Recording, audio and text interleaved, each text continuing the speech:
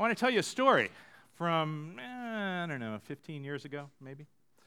It was an evening. I had been to some sort of meeting at Hope Church in Voorhees, and was driving home on Evesham Road, stopped at the ShopRite on Evesham and Springdale, and went in, got a few things I needed, and came out to the car. And when I came out to the car, there was a man there on the other side of my car. Kind of surprised me for a minute.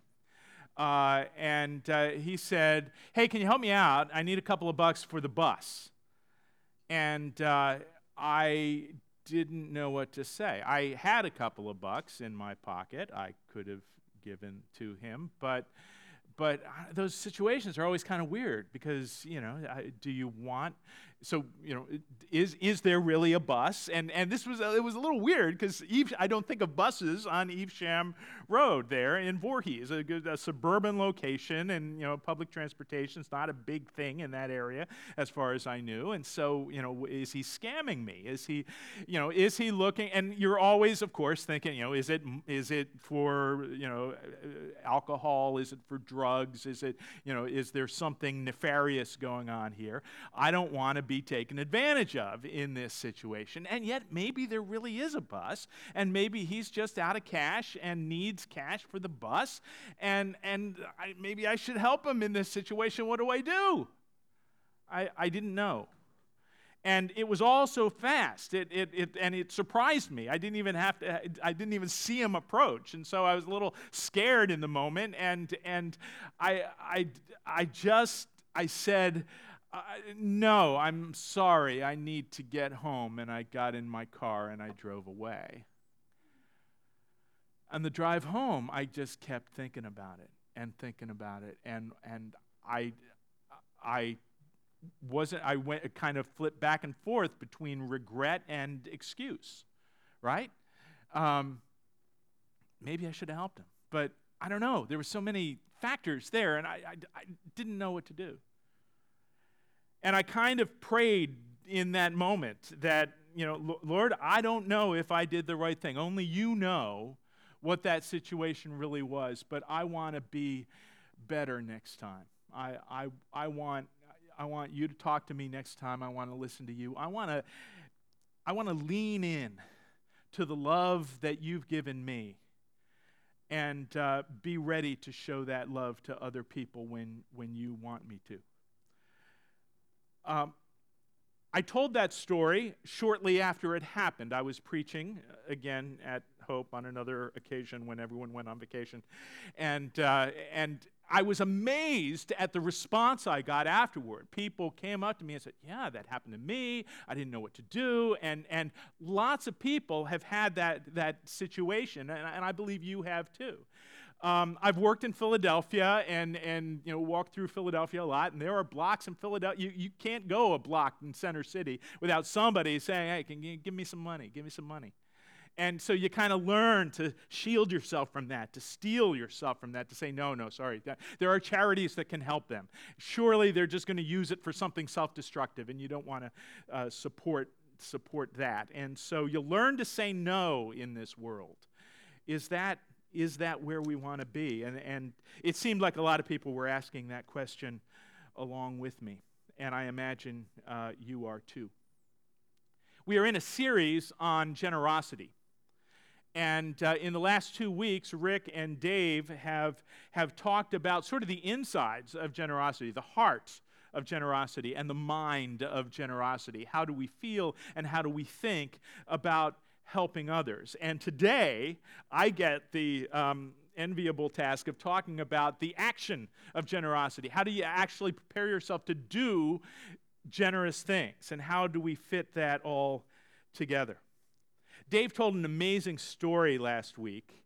I hope you were here to hear it. I'm not going to go through all of it, but it was about the Titanic, although he didn't tell us that until the end. He talked about this other ship that was on the ocean when the Titanic went down, and they got a distress signal. It was the Carpathia. And they got a distress signal, and it meant that they needed to change course entirely, to turn around and to head back at a speed that was really unsafe for that ship, and they had to turn off all the other energy to the ship, the heat particularly, in order to put that energy into the force of getting the ship back to the Titanic in time to save somebody. But the crew was all agreed on this. The passengers were all on board, so to speak, about helping out. They started, gathering blankets and coats, and of course they were shivering. It was the North Atlantic in early April, and it was surely cold there and freezing, and the heat was off, but they were not only shivering, but eager to help and making room in their cabins so that when the survivors came, they would have a place for them. Everyone was ready to help. They were leaning in to generosity. And they got to where the ship had sunk, and they were able to save 700 people who had survived the icy waters. And about a third of the ship's people were saved, thanks to the amazing and practical generosity of the Carpathia. I was especially interested in that story because I had recently read about another ship that was in the area, even closer than the Carpathia. This was a British vessel called the Californian. And they didn't respond so well to this. There were problems on that ship anyway. The captain was kind of a tyrant. People didn't want to cross him, and there's been some cases where people had come to him with problems that they really could have solved themselves, and so they were kind of afraid to approach him. It was getting late. The captain had gone to bed, and so they would have to. They got a signal that might have been a distress signal, but they weren't quite sure. So their communications people were busy with other messages, and so they weren't sure exactly how to interpret this message, but maybe it was a problem with the Titanic, and they weren't sure whether to alert the captain. They weren't sure what kind of power they had or who was responsible to let the captain know, and whether they could turn the ship around on their own. No, not really. The captain needed to do that, and they didn't want to wake him up, and so they kind of passed the buck and quibbled about what responsibility was there and what the signals really meant and whether there was really a problem. And so they didn't do anything. Until the morning, the captain gets up and gets the report. The ship sank. It was too late. And there was an inquiry there, and they got in some trouble later. But we have these two images of the Carpathia and the Californian, and I guess my question for myself and for you now is, what ship are we going to be on? Are we going to be on the Carpathia, where people are gathering extra blankets and creating extra room and going back full steam to try to help if they can? Or are we going to be in the middle of communication difficulties, in the middle of whose responsibility is it? Is it in the middle of, is there really a problem or not? And do we want to wake people up and let them know about a problem, or should we just let it be? The people on the Californian were looking for excuses, looking for reasons not to act, when the people on the Carpathia were looking for reasons to act, to help, to get involved. We have those same choices. Dave started us out well last week in one of my favorite chapters, Romans 12, and we're going to take a look at Romans 12 further today. I told Jeff Bills that I would be focusing on Romans 12 this week, and he said, well, we do that chapter a lot. And I said, well, yeah, it's one of the best chapters in the Bible, and let's keep doing it until people memorize it. And actually, that made me think, that's not a bad idea. There are 21 verses in Romans 12, not a huge chapter. It's very practical, very straightforward, not a lot of difficult theological concepts. If you've got some extra time this summer, I'm serious about this. If you've got some extra time and want to do some kind of self-betterment project, why not try to memorize a chapter of the Bible? And this would be a good one. Romans chapter 12. It starts out with two amazing verses. So even if you just get the first two verses memorized, that's great. That will that will be a wonderful thing for your mind and your soul going forward. But maybe you can do the whole chapter. And if I can help you in any way, if you want to come to church and say, hey, Randy, listen to this, see if I've got it right, something like that, I would be happy to do that for you. I memorized a lot of verses as a kid, some chapters as a kid, and they have stayed with me, and it has benefited me all my life. It has been a rich source of all sorts of good stuff, and so I commend that to you. That's a total aside there. That's not what this message is about, but I offer it to you. Romans 12 is a great chapter. What Dave started in those first two great verses, and so what they say is this. The Apostle Paul, speaking to the Romans, he says, I beg you, my brothers and sisters, by the mercies of God, that you present your bodies as living sacrifices, holy and acceptable to God. This is your spiritual act of worship. And we could spend several hours on that verse. I'm not going to, but I want to point out something. Living sacrifice. That's an oxymoron. Contradiction in terms. Sacrifices died. In that world, they were used to this. They knew this, that there were altars in temples, both in Jerusalem and in the pagan world, where there would be a temple dedicated to a god, and there would be an altar there, and they would bring an animal, maybe a lamb, that needed to be perfect and holy and without blemish. They'd bring it to the altar, and they'd kill it as a sacrifice for their sin. Sacrifices died. That was the whole point. Paul says, you are a living sacrifice. You come to the altar and lay yourself down on the altar, but you do not die. The death has been done for you. Jesus died for you. Reminds me of a verse that Paul used elsewhere in Galatians, where he says, I am crucified with Christ, and yet I live. But it's not just me. It's Christ living in me. And the life I now live in my body, I live by the power of the Son of God, who loved me and gave himself for me.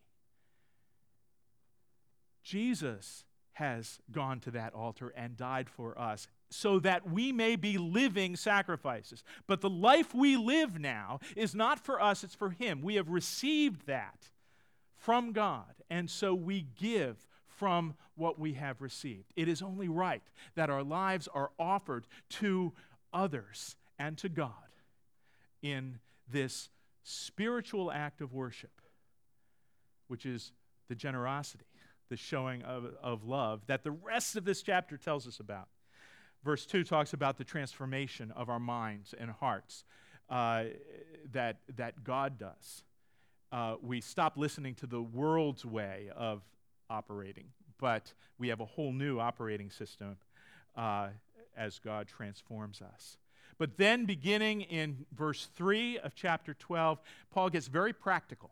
This is the point where he turns from deep theology and moves into practicality. How are we going to do this? How are we going to show generosity? How are we going to share God's love in the world? How are we going to be living sacrifices?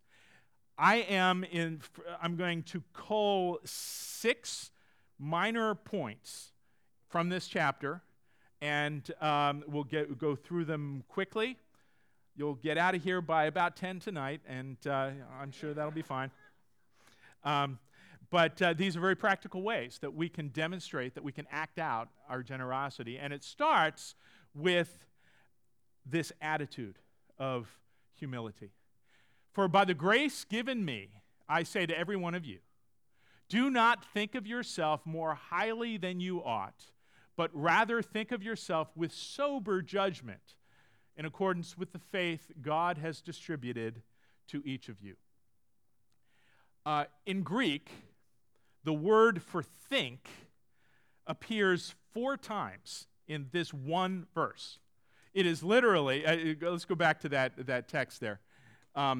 It is literally, do not think of yourself more highly than you ought to think. And in fact, that word, that highly think, is actually a compound word. It's hyperthink. So do not think of yourself in a hyperthinking way. Instead, think of yourself in a sober thinking way. And so there are a couple of compound words in there, but think is there 4 times. So think about who you are. Think about what God has given you, and think about what you are doing with what God has given you.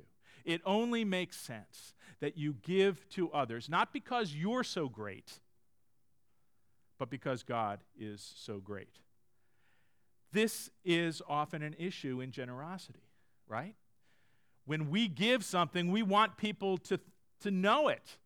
We want people to know how much we've given for that. We want them to appreciate the depth and magnitude of our gift. You give $1 million to a charity, you want them to name something after you, right? I want the Randy Peterson wing of higher learning at Camden County College or something, which might be an oxymoron itself. But seriously, we want recognition when we give. That's only natural, but it's not the Christian way. We do not give in order to get praise for ourselves. We give because we have received from God. Pause as you think about that.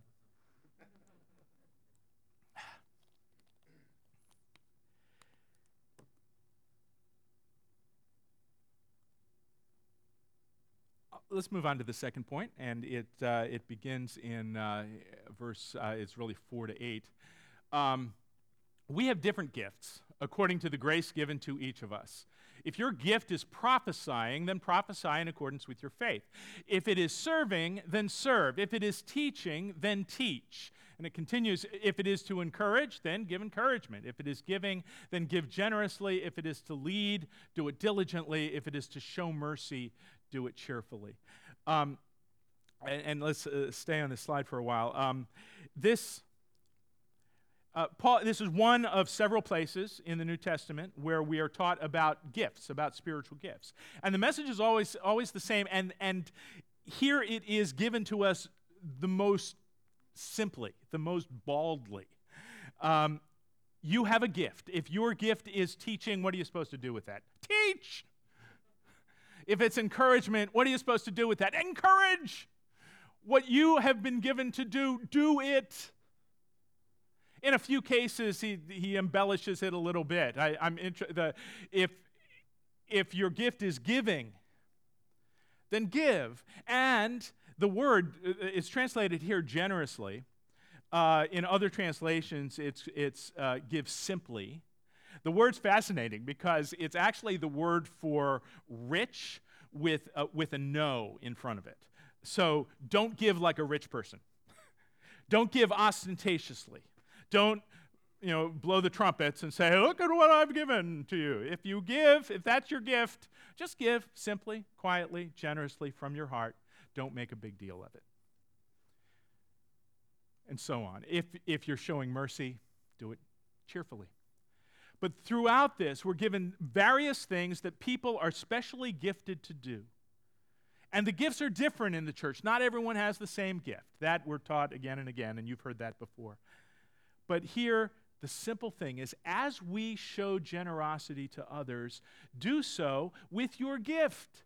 Find the way you are gifted and use that gift to express the love of God. Not just to do the work of the church, it's to share generously the love of God, whatever that gift happens to be. I'm going to tell you another story about myself, and I always hesitate on this because I don't want this to be about me, but maybe you can find a parallel here. I'm on, for the last couple of years, I've been on the lead team of the church. Some of you are or have been on the church board, essentially. And there are a couple of sub-teams on the board that have certain specialties there. There's a finance team. And I'll tell you, I am in awe of the people on the finance sub-team of the lead team, because they can take a look at a balance sheet and immediately see 3 areas where there might be issues, and we need to talk about those. I can't do that. I'm dumb when it comes to money. I just don't have those money gifts. And several of the people on the lead team are really good with that. And so I'm glad they're on the team. But when it came time to dividing up to the different sub-teams, I said, do not put me on the finance team. That would be a huge mistake for everyone involved. It would make me miserable, and it would drive the church into bankruptcy. So do not do that. There's another team, the trustees, that take care of the property of the church, the main building there at 700 Cooper, the meeting place there at 500 Cooper, the parsonage where the Pastor Jeff lives. And there, when people in the meetings bring up issues with those, they're really smart about buildings and how to fix buildings when they break, or how to prepare for the future and that sort of thing. I have never owned a home, and I am the least handy person that you would ever know. So if something goes wrong, I don't even know who to call to fix it. I just assume it'll fix itself and live with it. So you don't want to see my apartment.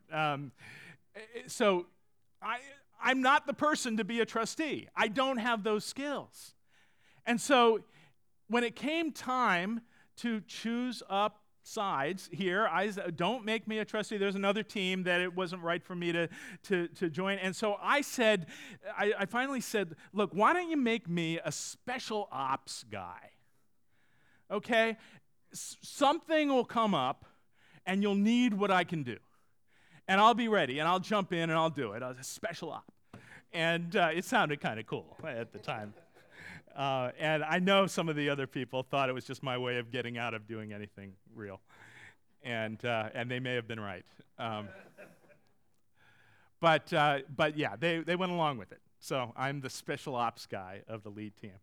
Wouldn't you know it, within that next year, something came up, and we needed a Bible study developed and taught. That's what I do. I can do that. And so I said, yeah, let me jump in and do that. And they were all glad, because they don't know how to do that. And so, sure, Randy, you can do that. And shortly after that, we needed something written. I can do that. I'm a writer. Let me write that. That's a special op. I can do that. And so I found so it's like I thought I was a failure by not being able to be pressed into the existing places. But as it turned out, by looking for a way that I could genuinely use my gifts, I found ways that I could genuinely use my gifts, even if they didn't fit into the existing structures. See what I'm saying there? And maybe that works for you. Now, maybe there are things that maybe you do fit into those existing things. And I'm talking about the broader scope of the church now. That as the church does ministry in the community, as we put together a worship service here, as we interact with one another, there are all sorts of gifts that come into play. And so maybe you have a gift that fits right into one of the ministries that this church is developing or has developed. Great. Get involved with that. Show your generosity in that way with that gift. But maybe you don't. Maybe you've got something else and you don't know how to use it. Well, then let's find a way. Let's create something.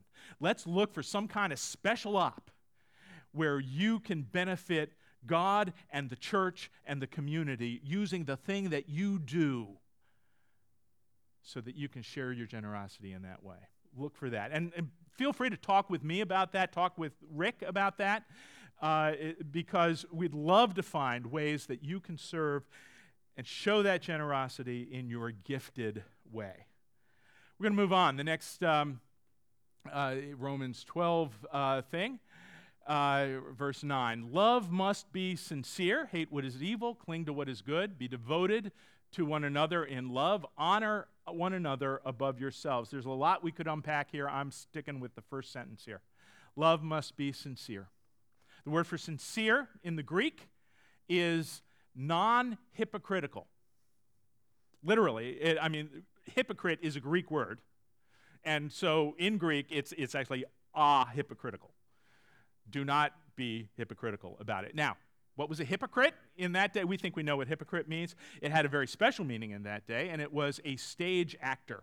It was somebody who wore a mask on stage and did grand actions for show. But it wasn't real.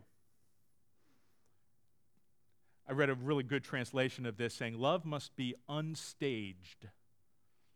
Don't do generosity for show.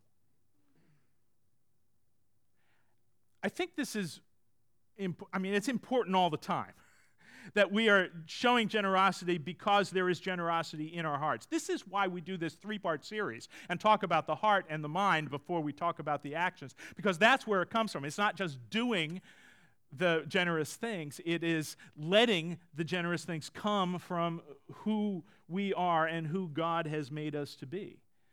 But I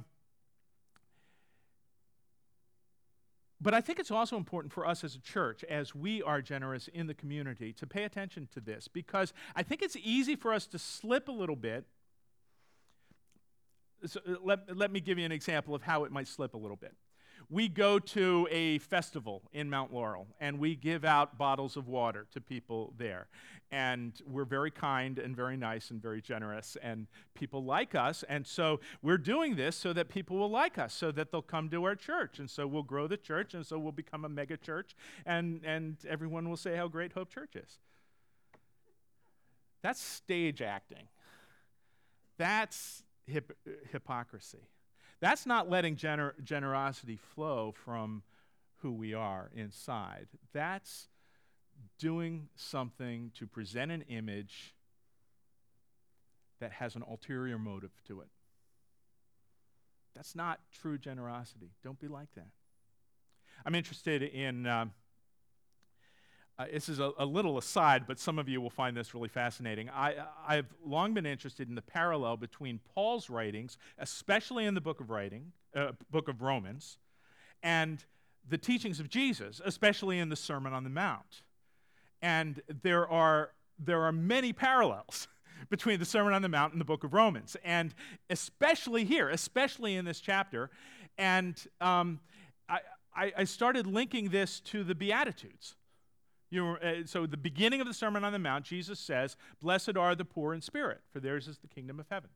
Blessed are those who mourn. Blessed are the merciful. Blessed are the meek. Blessed are the pure in heart." And one after another, we find most of those Beatitudes find some kind of expression in Romans 12.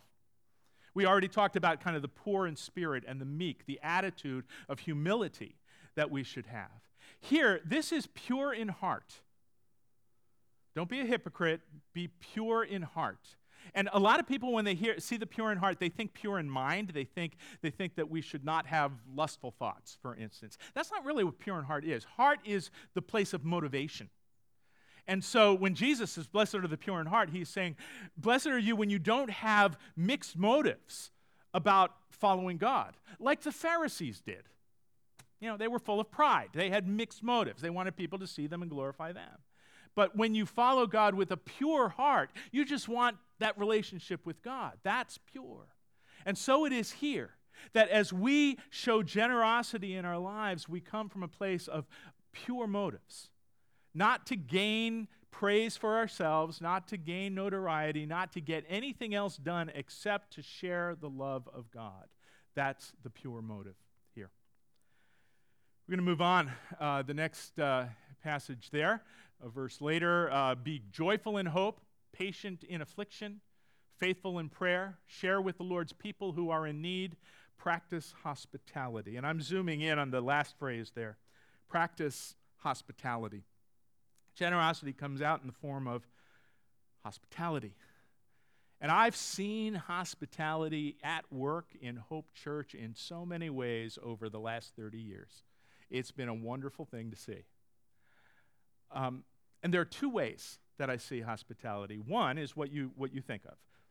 People opening their homes. So, Boyles, thank you for opening your home for the picnic next week. What a great thing, and an example of generosity. I know several others of you have done that, and that's a great thing. Hope needs that. We always have. In the first 9 years of the church, we were meeting in schools on Sundays, and then if we wanted a meeting any other time of the week, we'd have to find a place for it. And it was usually someone's home. And the history of Hope is the history of people opening their homes to meetings of of teams, meetings of Bible studies, meetings of prayer meetings, people opening their homes and letting the work of the church happen in their homes. I remember in the early years, I was involved in a drama group. And Tom and Pam Bernhardt, bless their hearts, Joe, you were involved in that, it would open their homes every 2 weeks for us to come and do all sorts of crazy stuff there. And it was a wonderfully supportive thing, a way for them to show generosity to build an important team of the church. We had a singles group. Joe, you were involved in that too, and you still are. And we still have this group where once a month people open their homes to a Bible study. We need lots of that.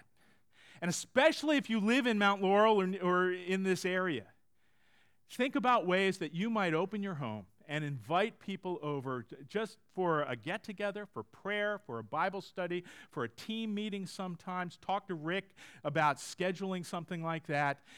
We need people to open their homes and to practice hospitality in that way. But there's another way that we can show hospitality if you don't have a home that you can open. I have a small apartment. I could have a meeting there, but one at a time. And kind of defeats the purpose. So you stay out in the backyard. We'll come out and get you when it's time. We can all make people feel at home here in this room or wherever we are, at a picnic, at a festival. Make people feel at home. You're part of the family. You're here now. Welcome. And so there are a million ways to do that, and you know them more than I do. I want to empower you to make people feel at home.